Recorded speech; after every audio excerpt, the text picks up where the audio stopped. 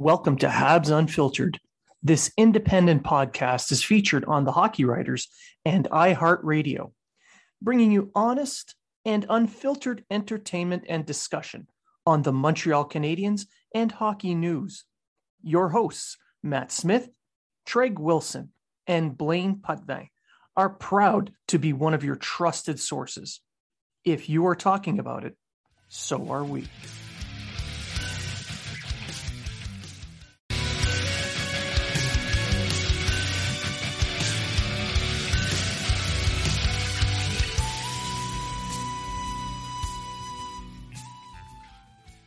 Welcome to Habs Unfiltered.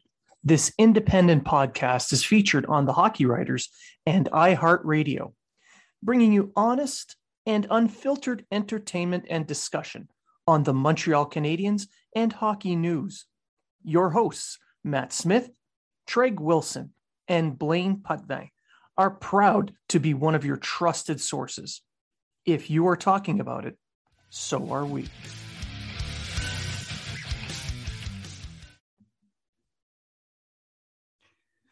And welcome to Habs Unfiltered, episode 244. I'm your host, Blaine Putney.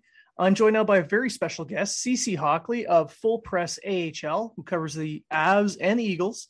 He's also a co-host of the Calder Farmstead podcast and the Front RNG Hockey podcast. So welcome to the show, CC. Thank you very much. Quite the introduction, Blaine. I appreciate it. You cover a lot of ground. Yeah, I do. It's busy. Excuse me. It's busy hockey season out here in Denver, Colorado. So it's busy hockey, period. Not just a season. It's just hockey. So, and covering the AHL as well, 31, soon to be 32 teams, it's a labor of love. That's for sure. Well, yeah. Mile high hockey and mile long work ethic here. Look at this. I like that. Thank you. Nicely said. You had to convert from kilometers, but well, you don't. That was good. I try. Yeah, I appreciate it, bud. Thank you. Yeah, English being the second language, I had to work hard to work on that one. I mean, you could have fooled me. Well done. I fooled my wife with a lot of other things too. So you're not the first. Okay. Well, I'll tuck that underneath my hat and keep it. Of course, it's in podcast land, so everyone knows now. Oh, yeah. Her bad taste in men is not my problem. That's fair. All right. So I brought you on. We the Canadiens and the Avalanche completed a trade. Colorado gets Artturi Lehkonen. Montreal gets Justin Barron. So I wanted to go over a little bit of that, and we're going to cover a lot with the AHL as well. But sure, I just wanted to get started right away in the meat and potatoes of this and talk about Justin Barron. Now, I live in Halifax. I've known Justin since he was about 14 years old, helped coach him in some of the summer camps, go skating with him in the summertime since he's been drafted. But you've been watching him closely. So can you give us an update on what kind of progression he made since his draft year? Yeah. So I know obviously the big story with Justin Barron coming into the draft was blood clots. Everyone was concerned. That's why his draft stock fell just a little bit. He was still drafted in the first round by the Avs and everything like that. But I made a note. I had to go back through my notes, and I looked at this game that I covered with Justin in the Colorado and Tucson series in early January. And I just wrote, and it's just a real simple note, just in the end of the second period. I love the awareness and skating of Justin Barron. It's just that one sentence. It just typifies everything. And he has improved so much. The Avs, they did Justin well because they stapled him to probably one of the best defensemen in the AHL in Jacob McDonald. And they put him on that pairing with Jacob McDonald. And I actually talked to Justin a little bit in November of last year. And I asked him what it was like playing with McDonald. And Justin said that he helped slow down the game for him. And so as you know, as a hockey player, if things are going too fast, it's overwhelming. It's just sensory overload. And that's never good for a hockey player. But for Justin to say that, and for a veteran guy like Jacob McDonald to really, again, slow down the game for this rookie and to be able to shape his game as much as he has at the AHL level this year. I mean, there's a lot of critics and everything that are like, well, he looked okay. And I mean, the pandemic year in the AHL, it's like, it was just kind of a year to get some practice games in. You know, Justin had a goal and 3 assists in only 7 games played last season, but you know, he's really improved his skills. Again, his skating, his awareness. It's really been fun to see him, you know, put that hockey IQ, you know, the puck position, the tape to tape passing. I mean, hell, the Eagles even put him on the first power play unit last season, and they've continued to do that this season as well. You know, Avs have really dedicated when they had him. They really dedicated themselves to developing him and developing his strengths. He's a fantastic 2-way defenseman. And I, you know, wouldn't be surprised if he's a top 4 NHL defenseman down the line. So I could gush and gush. I mean, it's been really fun to see his development and his improvement. And I'm sure it's, you know, very validating for you, like you said, having coached him and everything there in Halifax, just that he's continued to build on those skills and that natural ability that he had when he was a 14-year-old and up. Yeah. And he's always prided himself on being able to play in any single situation. He always fought to get the penalty kill time and the little apple, you know, the little carrot there for the power play. He wasn't someone that just wanted to put in the fancy stuff. He wanted to do the meat and potatoes work too, because he felt that made him more versatile. Did you see that in Colorado? Oh, absolutely. Yeah. I mean, he could be deployed in a multitude of scenarios. Like, I mean, obviously maybe not as a forward out there or anything, but that was Jacob McDonald's shtick for a while, a couple seasons ago. He was a forward and defenseman, but no, Justin Barron, I mean, just the fact that he, again, you know, he could play those power play minutes. He could be paired with a Jacob McDonald. He ended up getting paired with Keaton Middleton as well. So much different kind of defenseman than Justin Barron when those two were paired together. But yeah, the fact that, again, his major strength being skating, you know, effectively moving the puck down the ice in that way, you know, defense, you know, taking guys man to man, you know, being able to seamlessly transition from a man to man to kind of more of a zone defense. I mean, he can really do it all. He is the epitome of a 2-way defenseman. So yeah, I would agree with you. He's very capable in a multitude of scenarios, and he knows how to keep his head and keep his composure if the play falls apart on the defensive end of the puck. And when on the offensive end of the puck, he knows what to do and not panic if he's got the opportunity to assist or even score a goal. Now, Colorado, the Eagles, the AHL Eagles, they're currently in 4th in the AHL in their division. So they're fighting for that last playoff spot. They've been there pretty much tooth and nail all season long. So how has that affected Justin, who's been playing in that second pairing role? So the AHL did a funny thing this season. They actually expanded the playoffs. And so the Eagles haven't had to worry about it too much. I mean, they started off on a 5-game losing streak, and that's never fun for a club, but they really put it together. They had a lot of new guys on the roster, as AHL clubs often do, coming into a year.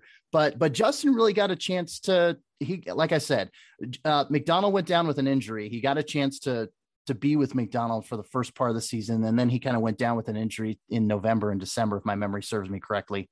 But the Eagles have never, so the first 7 teams, there's 9 teams in the Pacific Division out in the AHL this year, soon to be 10, which is baffling to me when you have 7 teams in other divisions, but I digress.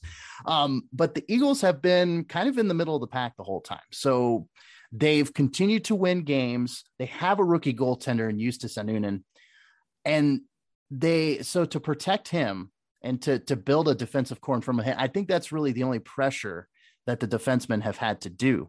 You know, their first line pairing of Dennis Gilbert, who is, you want to talk about a guy that can sacrifice and block shots. And he's just a great defensive defenseman for the Eagles. And then of course you've got Jordan Gross, who is one of the best offensive defensemen in the AHL currently, you know, points.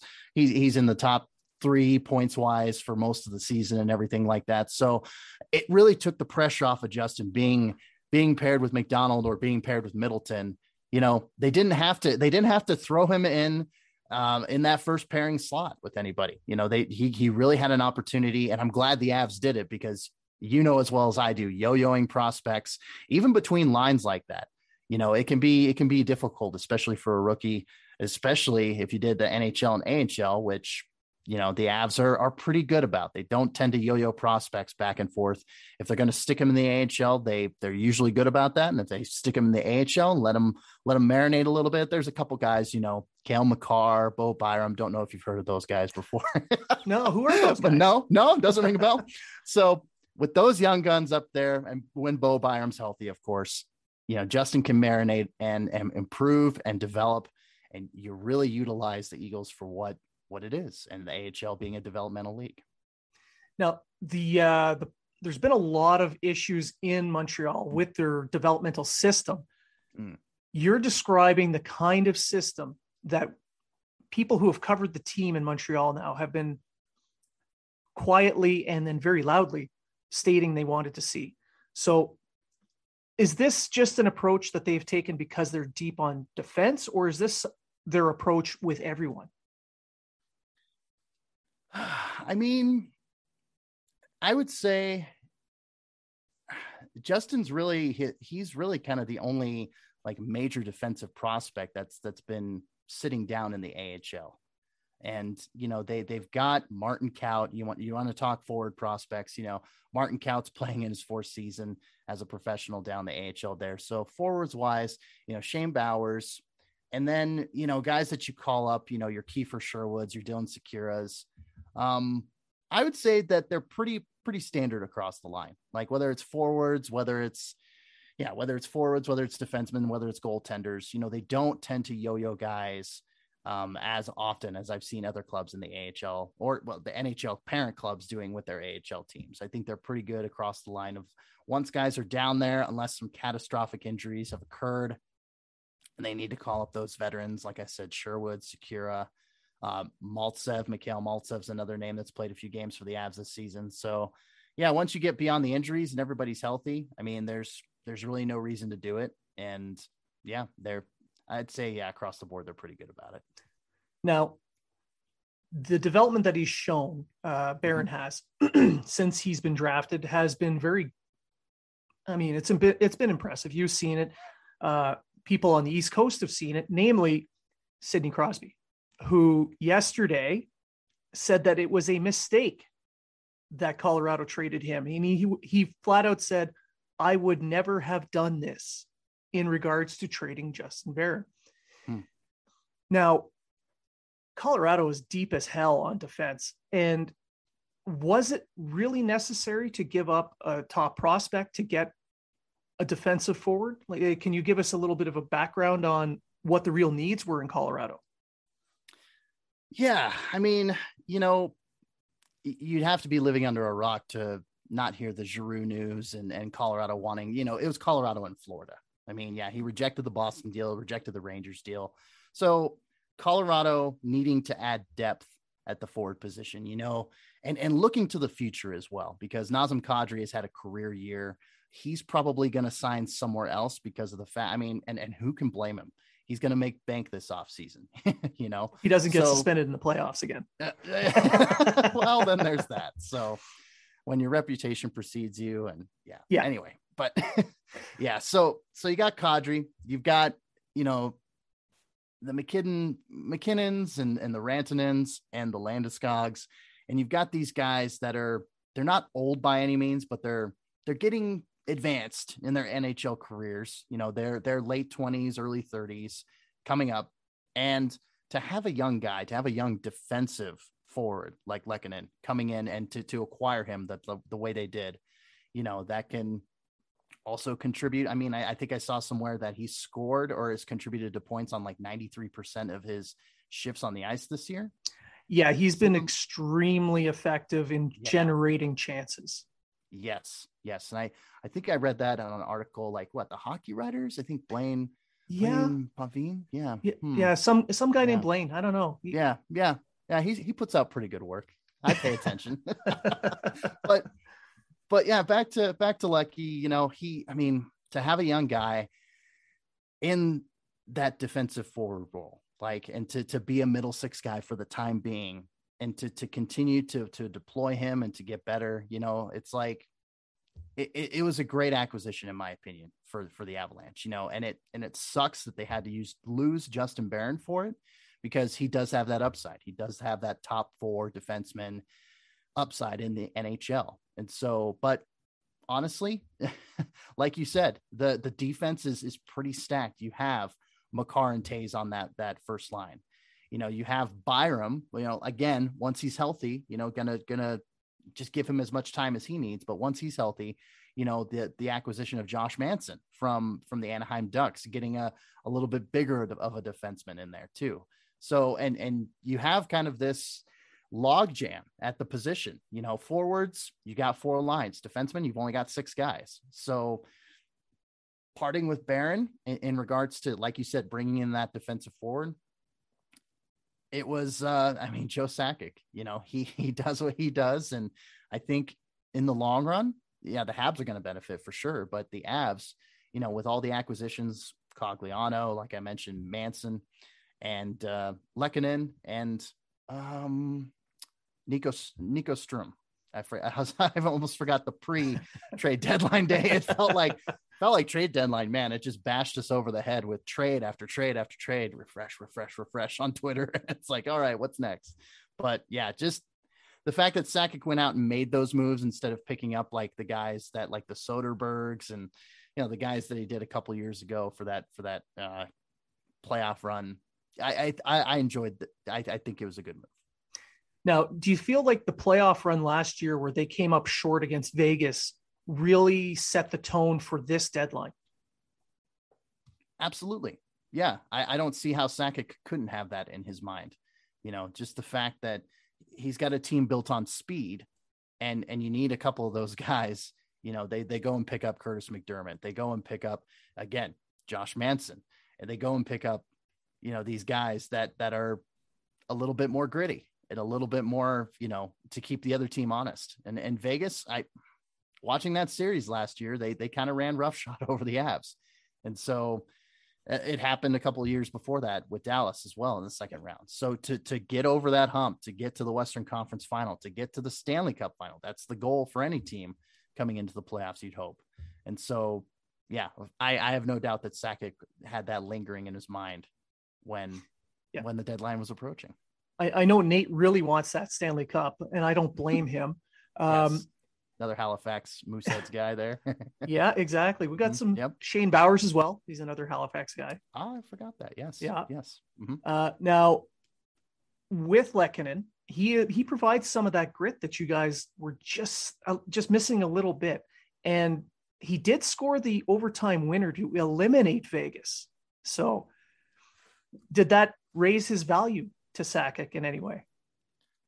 Possibly. You can't, the way, Cole Caulfield and Arturi Lehkonen, both of those guys, the way that the young guns, and of course, you can't mention those guys without mentioning Suzuki as well. So, the future is so bright for those guys in Montreal that all 3 of them have to wear shades. That's the thing, that they all got to wear sunglasses. It's just, but yeah, you can't deny it. You can't ignore that. And his, I believe his overtime winner against the Avs recently as well. When you're on the radar like that, people are going to notice. And Sakic is a very savvy GM, and he notices these things. He notices those glimmers and those glimpses of like, okay, this guy's got a lot of talent. He's got a lot of potential. He's already performing at a great NHL level, and he's only going to get better. So absolutely, Sakic pays attention to those little details, and you can bet he was on the horn with Montreal pretty quick, probably on the deadline day and probably a few weeks before then. How much of an impact is the cap with this? Because you mentioned Nazem Kadri possibly leaving for big money, and you do have Shane Bowers, you do have Alex Newhook. There is a relief that's on its way, but how much of an impact would it be on the cap? Because Lehkonen is expected to be asking around $4 million. Is that doable in Colorado?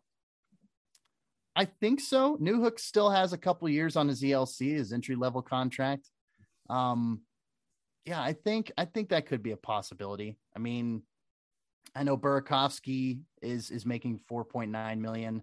And then he's going to be an unrestricted free agent this offseason as well. Yeah, I mean, I think it's definitely doable. I think it's definitely a possibility, and I think it's in the Avs' best interest to lock him up, because he's not going to be a middle six guy forever. He's going to be a top six guy, and once you got your other forwards aging out, if Lehkonen is staying with the organization long term, then why not a first line forward grouping, in down the road? Who knows what that shakes out. But I think cap wise, I think it is doable. It's just taking advantage of Newhook's last two seasons on his entry level contract. And of course your younger guys, just taking advantage of them being on those less expensive deals, especially when they're being productive like Newhook has been. Absolutely. So in your view, this is an all-in season for Joe Sakic? Certainly. Absolutely. Yeah. The deals, I think, were much more kind of concentrated. Like he just seemed to want to address all the needs, to bring in the vet in Cogliano, to bring in the bigger defenseman in Manson, to bring in, the defensive forward, the young defensive forward in Lehkonen, to bring in those guys and to shed cap space. I think that's kind of an underrated move, with sending Jost to the Wild and to bring in Nico Sturm. It's that's the age that we live in the NHL. So is it an all-in year? I'll just simplify it, because I can go on and rattle on for, I'm a man of many words and a lot of hot air, but in a word, yes, they're going all in this year. Which to me explains why he's willing to pay a premium at this deadline to bring in what some people would think is an overpayment. But at the same time, if you're filling a need and it does get you to the promised land, no one's going to care. Right. And Montreal's filling a need as well, getting a righty defenseman, Oh my God, they're so short there. Now, looking at the Canadiens and knowing Justin Barron like you do, the Canadiens, as we recorded Saturday, the 26th, they're due to play Toronto. He is not expected to play tonight. More than likely, he's going to play Sunday night against the Devils, because they don't want to throw him in against one of the top Eastern teams. They want to set him on the right path. So you go against the Devils, who are a tough team, but they're not the Leafs. So right. Where do you see him fitting in for the remainder of this season? Do you see him being as impactful at the NHL level with the Canadiens as he was with the Eagles? I would say no. I think he's got a little bit more marinating, maybe another season or two in the AHL. I think that would be healthy for him. Just stick him in Laval and let him, as I would say, ball out, but we're playing hockey here. We're dealing with a puck. So puck out, just let him go off. There we go. But yeah, I mean, I think he would benefit more in Laval personally. I mean, he's a great hockey player. Don't get me wrong there. But when you've got young guys that are still, like I said, I keep using that word, marinating, developing in the AHL. That's what it's there for. Don't just yo-yo your guys. I mean, yeah, put them out there against New Jersey, kind of showcase your new acquisition, your shiny new guy over there. But I'd say for long-term, you can keep him in Laval and let him grow, let him develop. And then, like I said, after a season, maybe two, you can bring him up to Montreal. Again, the track record isn't very favorable. I know Caulfield was with the Rocket, and it's like, oh, got to bring him up. They were very impatient about that. But can you blame him? Yeah, you can. I mean, it can be easy to get impatient, I bet. Yeah, and the issues he had were less to do with development and more to do with coaching at the NHL level. Right. As we've seen since he's just exploded since the new coach showed up. Yeah, that short king, coming in and behind the bench and standing another short king, as the kids say these days. Yeah, there's no doubt that there's been an impact there. Now, the plan with Barron, to get back on track a little bit, the plan with Barron was to let him play a little bit this season and then send him back to Laval, because he is still eligible to play in the playoffs. And Laval is looking to make a longer run. Sure. So how much of an impact or how much weight do you put on AHL playoff games towards development? I mean, it definitely doesn't hurt. I think whether you're playing in major juniors or the AHL or even the ECHL, I think playoff hockey has a different weight to it. You know, the postseason, the fans are, they're more fervent. You know, it's just a playoff hockey atmosphere. It's a different monster. So to get guys in there and to have them play those AHL playoff games, and for Justin Barron to do so for Laval and that in that North Division there, you know, you've got the Marlies that are tough. You've got the, you know, Rochester, you know, if they can figure out their goaltending situation, it feels like they're always going through goaltenders, you know, for one reason or another between Buffalo and Rochester. But that North Division, Utica, how could I fail to mention Utica? They're going to be a tough one this year too. So to get Justin against those tough North Division teams and to get him used to facing some North Division hockey, especially in the playoffs, can't be anything but a benefit in my eyes. Yeah, there's something to be said for style of hockey, because there is a definite difference between the West and the East in the style of play. There is, for sure. Yeah. Now we'll get a little bit onto the Canadians here. This is a Habs show, so I'll ask you a few questions there.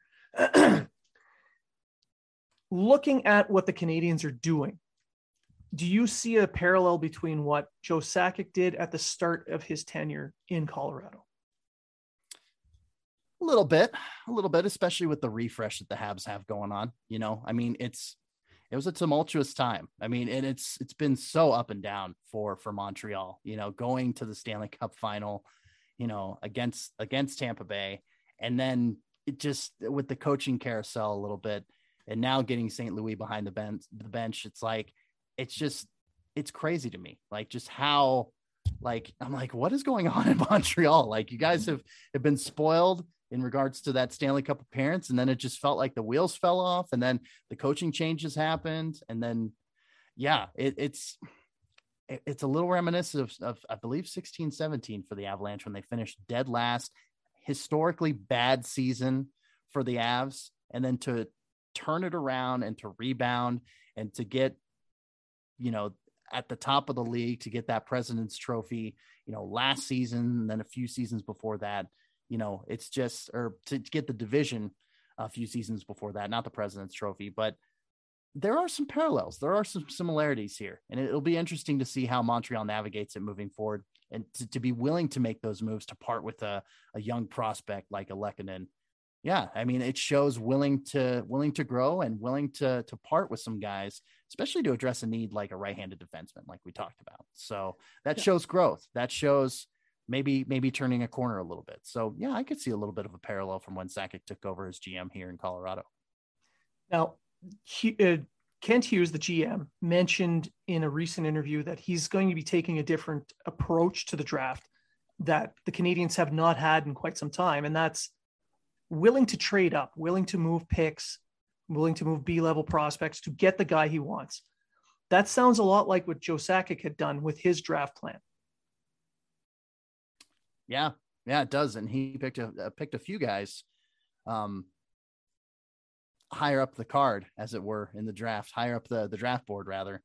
You know, Cale Makar, Bo Byram, you know, and even some of the sleeper picks in the, you know, in the later first round, like Justin Barron, and you go on down the line and everything like that. And Justus Sanunen, you know, he's in goal. He's been placed in net for probably 60 or 70% of the games.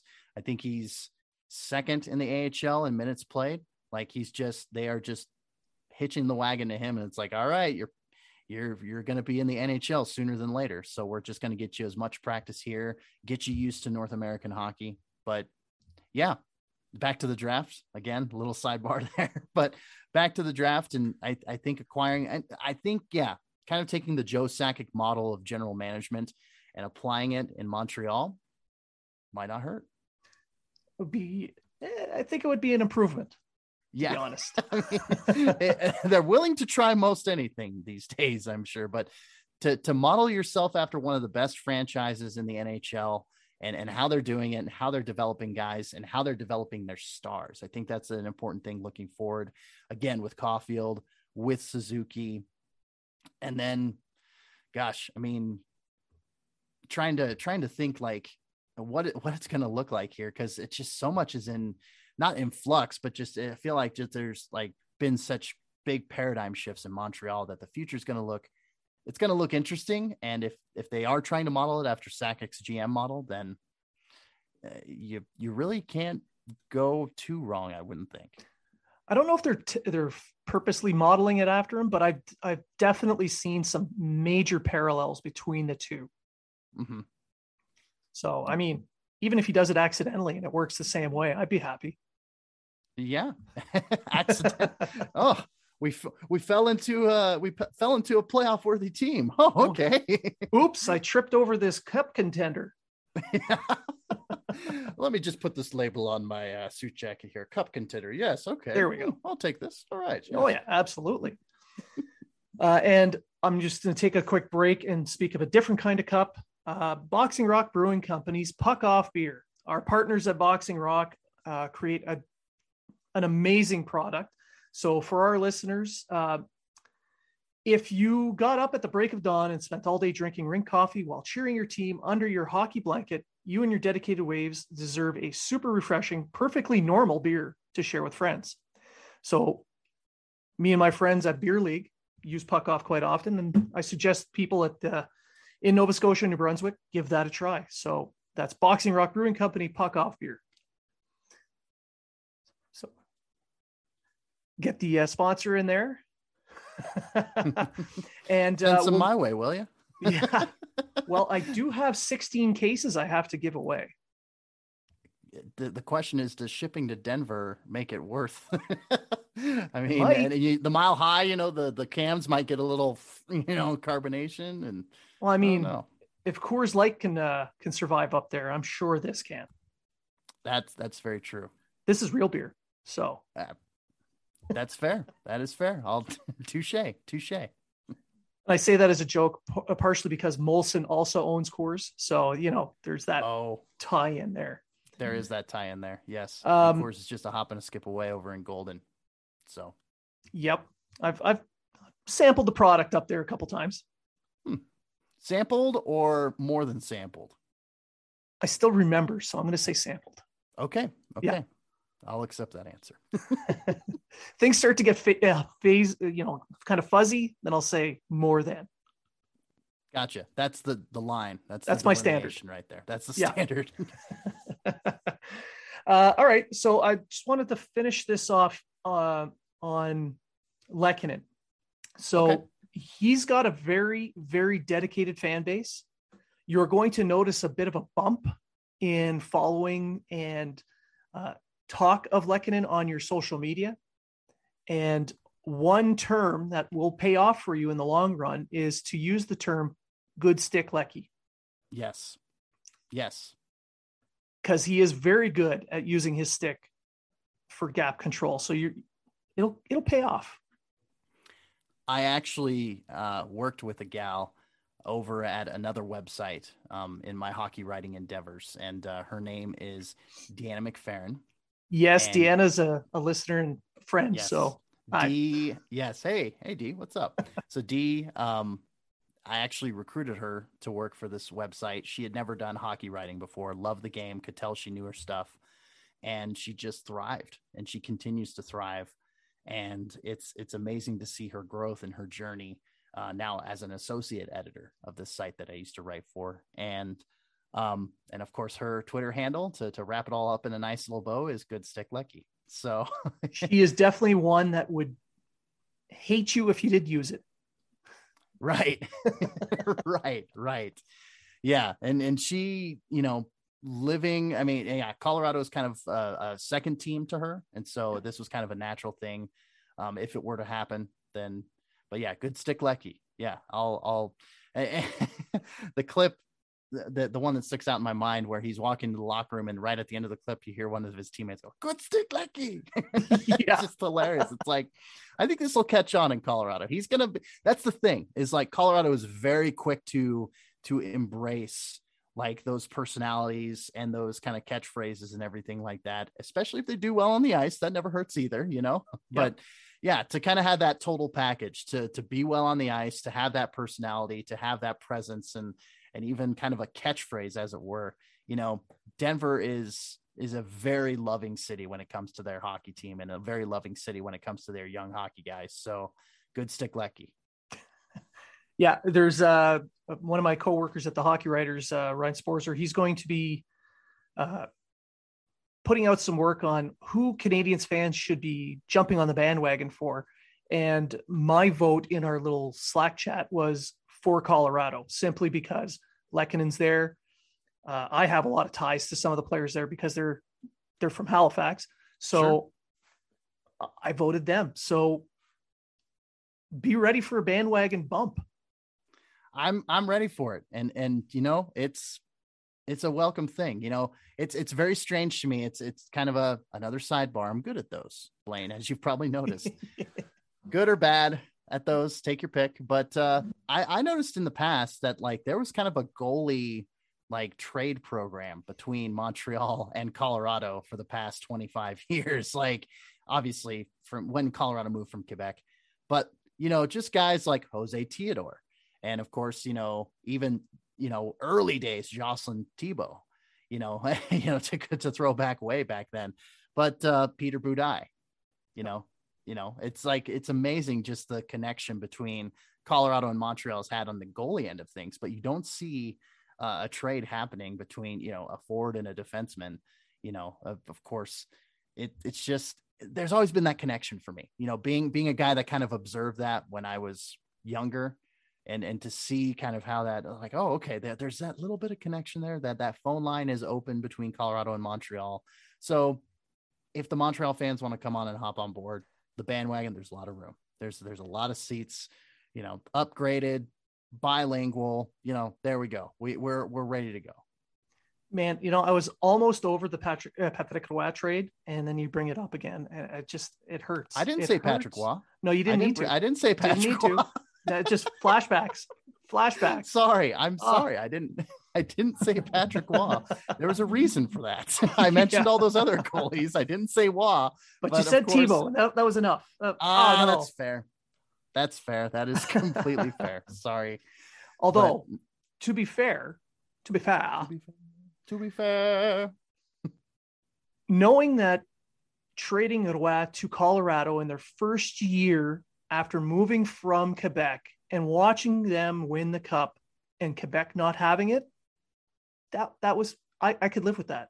I was going to say that was probably pretty sweet for you guys. You're like, okay, yeah, I'll allow it. Yeah. Screw you, Nordiques. Ouch. To this day, screw you. Wow. 25 years later. Yep. 25 plus years later. Damn. Well, you get into a brawl at Pepsi Cuddy with your dad and some Nordiques fans. It leaves a mark. Wow. Yep. That is like family bonding, team bonding. Like, right. Wow. That's almost Nate Beaulieu levels of parental bonding, except we didn't start it. Oh, okay. Gotcha. Yeah. You were approached on that level. Yes. So I just wanted to finish this off and give you the opportunity to tell my listeners where they can find you and your work. So, yeah, I mean, like you mentioned in the introduction, so eloquently put, Blaine, I write for Full Press Hockey. So fullpresshockey.com, a division of Full Press Coverage, great website for all different kind of sports. We even cover pro wrestling too. So that's pretty neat. If you're into the pro wrestling scene, we got you covered. Yeah, just a bit. Yeah, just a bit. And don't forget to send Hook. But anyway, moving on from that. Full Press AHL. The Twitter handle for that is FPC_AHL. FPC, of course, standing for Full Press Coverage. My personal account is CC Hawk, SEESEEHAWK.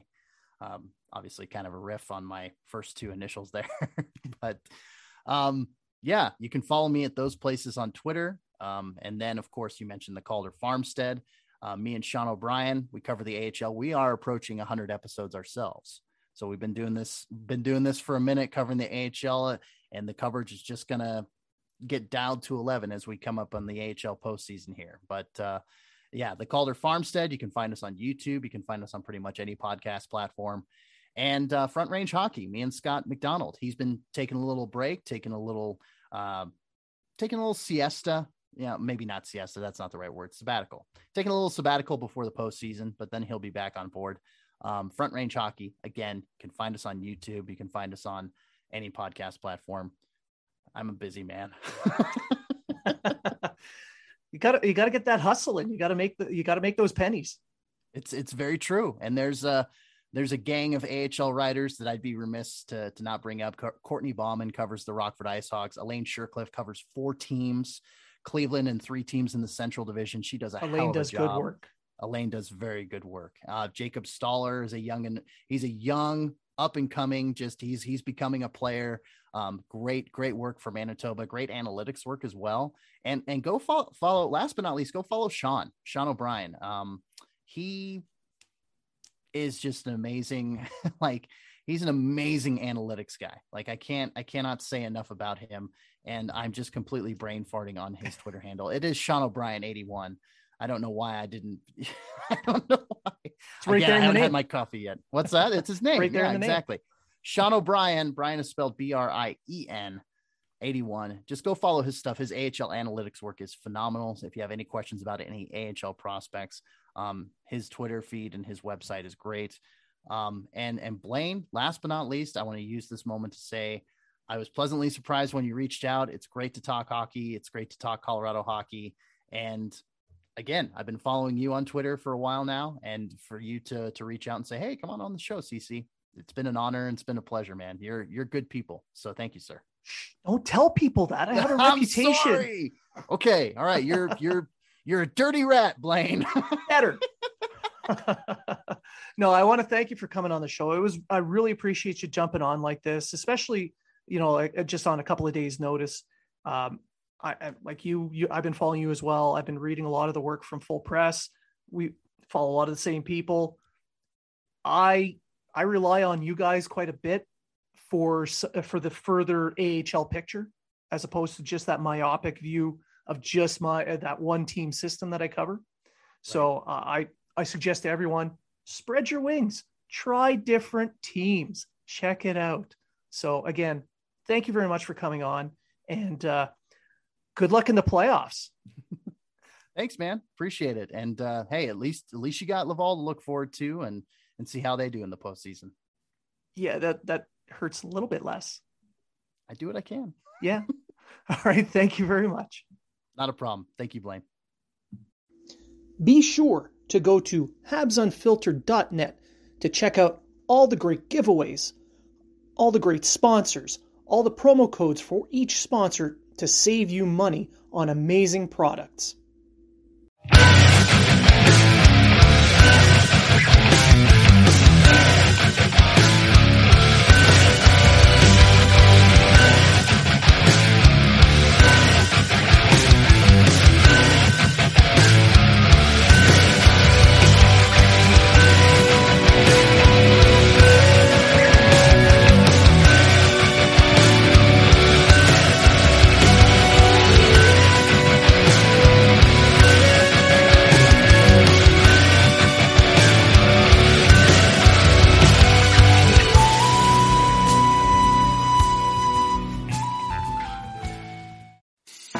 I'm Matt Kundle, host of the Sound Off Podcast, the show about podcast and broadcast.